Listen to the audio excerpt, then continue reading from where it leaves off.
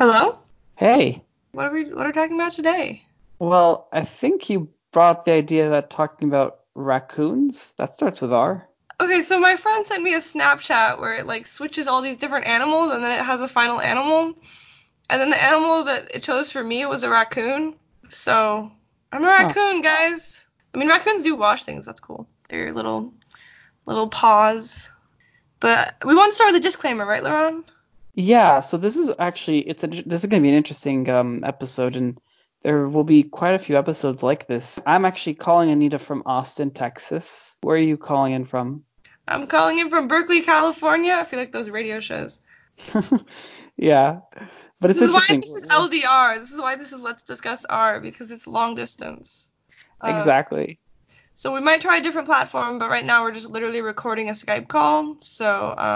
Yeah, we're experimenting. We're seeing what works.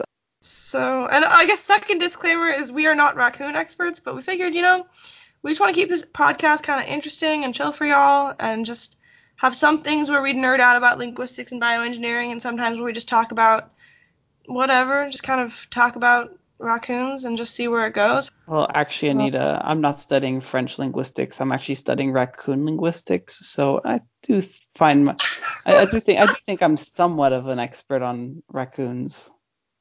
well, you really changed majors behind my back, changed fields behind my back. Stay updated on what your boyfriend's studying, kids, or he'll start studying raccoon linguistics. Exactly. Yeah. So do you want to Uh, do you want to bring up the articles you found? sure, yeah. One on this link from a scientific recent article that raccoons can identify nearby neighbors. Neighbor recognition in raccoons and foxes. The Department of Zoology in 1974. Hmm. So basically, they sort of developed different kinds of relationships if they were trapped close together versus far apart, even though they're supposed to be solitary species. So that was some 1974 research.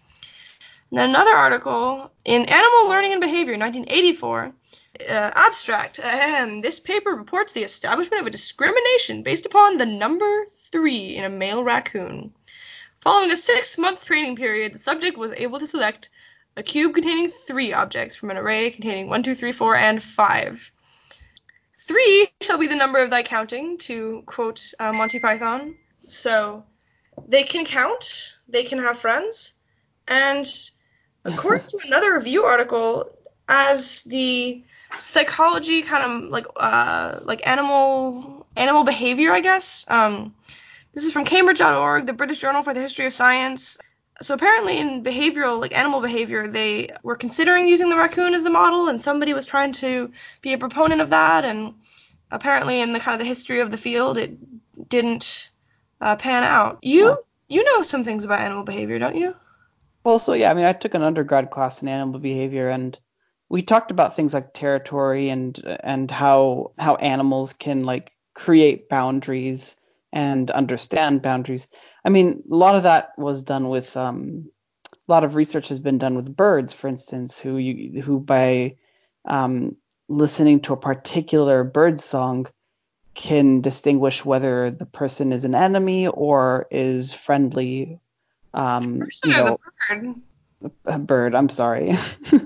uh, there I go,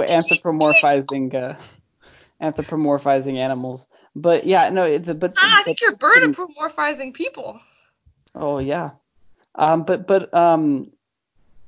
it's That's a interesting real because tweet. animals are able to like a lot of different animals can understand the idea of like neighbor versus enemy versus uh, familiar. So that's interesting. They found that with raccoons as well.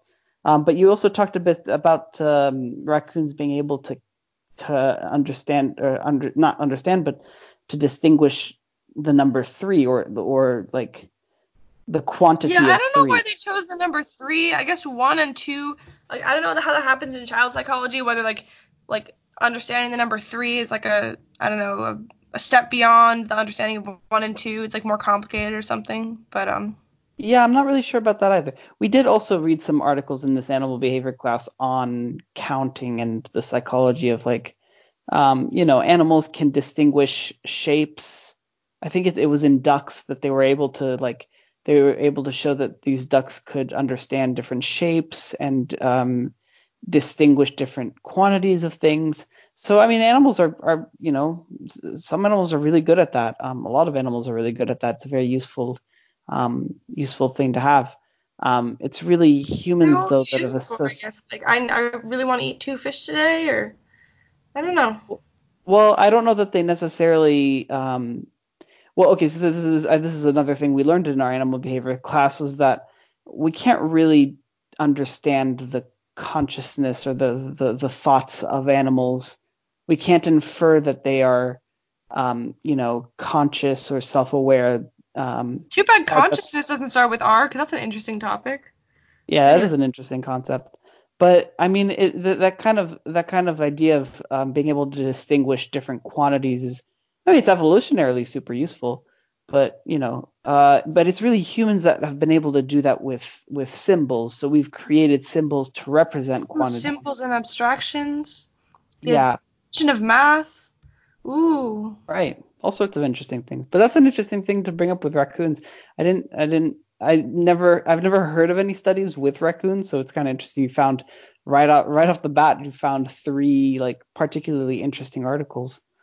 Google Scholar, man, Google Scholar. That's what That's I'm true. hoping to learn to do and be better at. Just getting started in my science career here. Gotta. If any listeners have any tips for looking up scientific articles, yeah, I'd love to keep improving. But you said you had a story about a raccoon or something? Well, yeah. So I also lived in Berkeley, and living up in the hills in Berkeley, we encountered a number of different kinds of wildlife. We had deers come into our backyard, and often I'd wake up and look through the window, and just a deer would stare right back at me. That's the With wilds of raccoon, Berkeley, folks. The exactly. wilds of Berkeley. But I was walking home one day, but it was hilarious because we were walking up and our house in the house we lived in was up on a hill, um, and we walk up and suddenly we hear like scurrying, and we look around and it's a family of raccoons, just like a number of raccoons, and they're all jumping through trash cans and we look at them and they look at us, and I think you're not supposed to stare at animals like that. It's like a rule number one. You're really not supposed to. It can anger It's them. aggressive, right? Yeah, it's a sign of aggression. Um, I If know you you're stare at definitely. a dog until it looks away, you're like, I am dominate Oh over you. yeah, Whatever. you're also you're. That, I know for a fact you're definitely not supposed to do that with bears. With the bears, that's rule number one. You don't stare at bears. But with raccoons, I'm pretty sure it's the same thing. And my interpretation of raccoons is my impression of raccoons is being very, very aggressive and terrifying, actually. So we kind of see them. It's a whole family of squirrels, and we kind of like walk a little Squirrel. faster. Squirrels, I'm sorry, raccoons. You know the Um, squirrels at Berkeley. Disclaimer: since we can't do a squirrels podcast because it starts with S and not R, guys. Yeah, the Berkeley squirrels are a mood. I'm not surprised you accidentally said squirrels. yeah, honestly, when I think of wildlife in They're not Berkeley, wild though. Remember that class where they're someone was gonna study domesticated. squirrels and it didn't Well, count no, because they're that's this domesticated? class. That's this Oh, really? class. That was that Yeah, animal this behavior class? Yeah, so this animal behavior class, this is a bit of a tangent, but this animal behavior class had us study an animal, and it couldn't be domesticated, and study a behavior of this animal. And they in the description of the assignment said you can't use Berkeley squirrels because they're domesticated. They're basically domesticated, which I think is hilarious and sad and But the Berkeley raccoons aren't. So they were hopping from can to can, boing, boing, boing. oh yeah, these raccoons were all over the place, and we heard hissing. I don't know if it was from the raccoons or That's from something concerning. else. Yeah, so we just start running. We just start running up the hill and just like, we made it towards the door of the house. We got back in. But I what don't do know. you think would have happened if you hadn't made it, man? I don't know. Raccoons can be aggressive. Another story, I guess that was a bit more interesting was I was woken up. This is actually back in where I lived back in home, but um, we were woken up at like 6 in the morning by a massive amount of barking, and we realized that it's our dog. And at the time, Disclaimer: your dog is adorable. well, That's this what. is not. This is our German Shepherd, actually. Oh, I never met that one. Yeah, you never met the German Shepherd, but the German Shepherd was barking really loud, and we all go down, and what we see is our dog barking aggressively at the pool.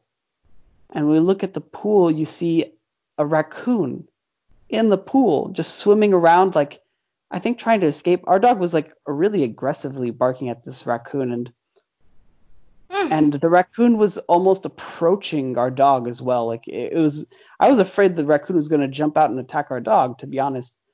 Yeah. Yeah, it's funny. I guess we all have raccoon stories. I mean, I think our family has a story that I think we went out for vacation and our cat, this was back when we had a cat, and she had a magnetic cat door. So if she would go near the cat door would open, and then she could go through it, and so it would just automatically unlock for her to go through it. But then when she wasn't near the cat door, it would be locked. So, random small animals couldn't just, walk through our cat door. But a raccoon decided to kind of lock into a sort of staring contest where it and our cat were kind of right on opposite sides of the cat door. And the issue with that is that unlocked the cat door because the cat magnet was near the cat magnet cat door. Oh. And that allowed the raccoon into our house. So, yeah, I guess negative review of magnetic powered cat doors, like, they work unless your cat decides to go really close to the cat door and stare at wildlife. But yeah, raccoons are actually native to North America, so I encourage y'all listeners to look up. There's some like Native American like legends of the trickster, fun raccoon told to children and stuff. But today, raccoons are kind of the margins of society, and they're kind of in, they're out, they're cities, they're nature, but they're actually native to this continent, so that's kind of cool. You don't always think about that, like you don't always think about the fact that like pigeons were like carrier pigeons and stuff, and squirrels were domesticated pets, like rats too, I think, right? Well, squirrels. I don't know that squirrels were ever really domesticated as pets or No, domesticated they really.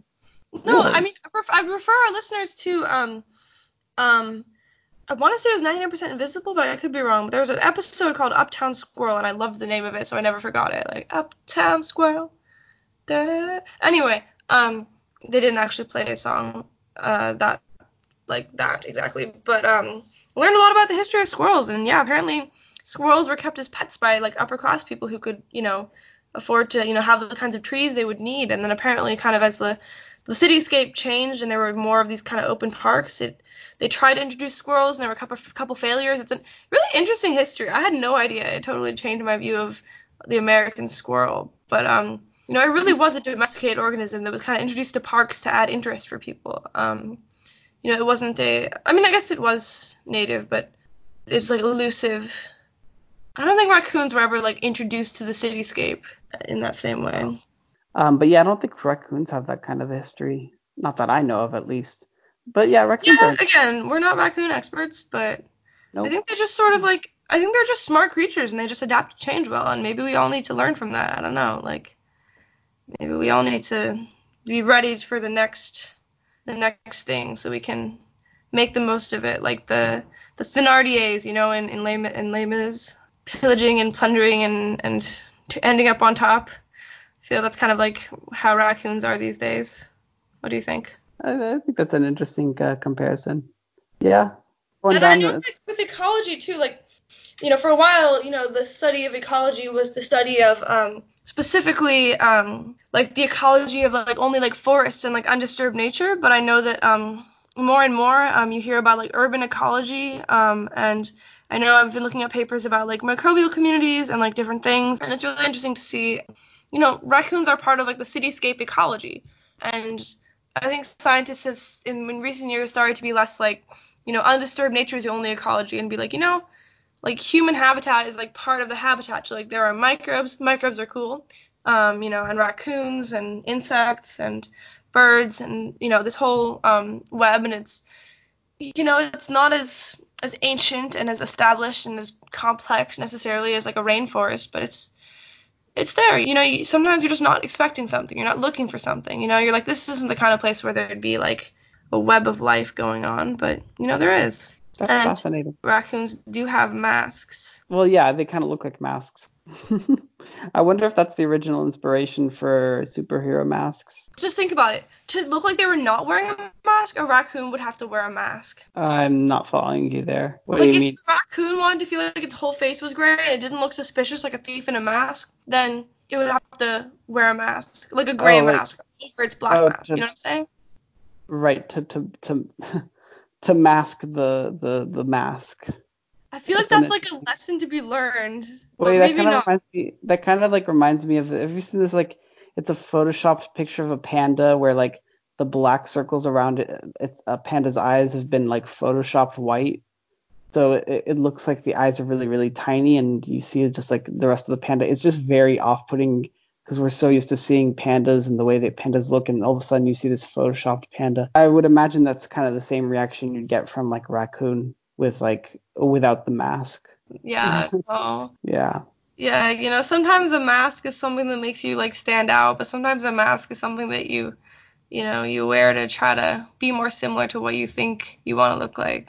This was a short episode on something that we are neither of us are experts in, just for your listening amusement. Right, Lauren? Yeah.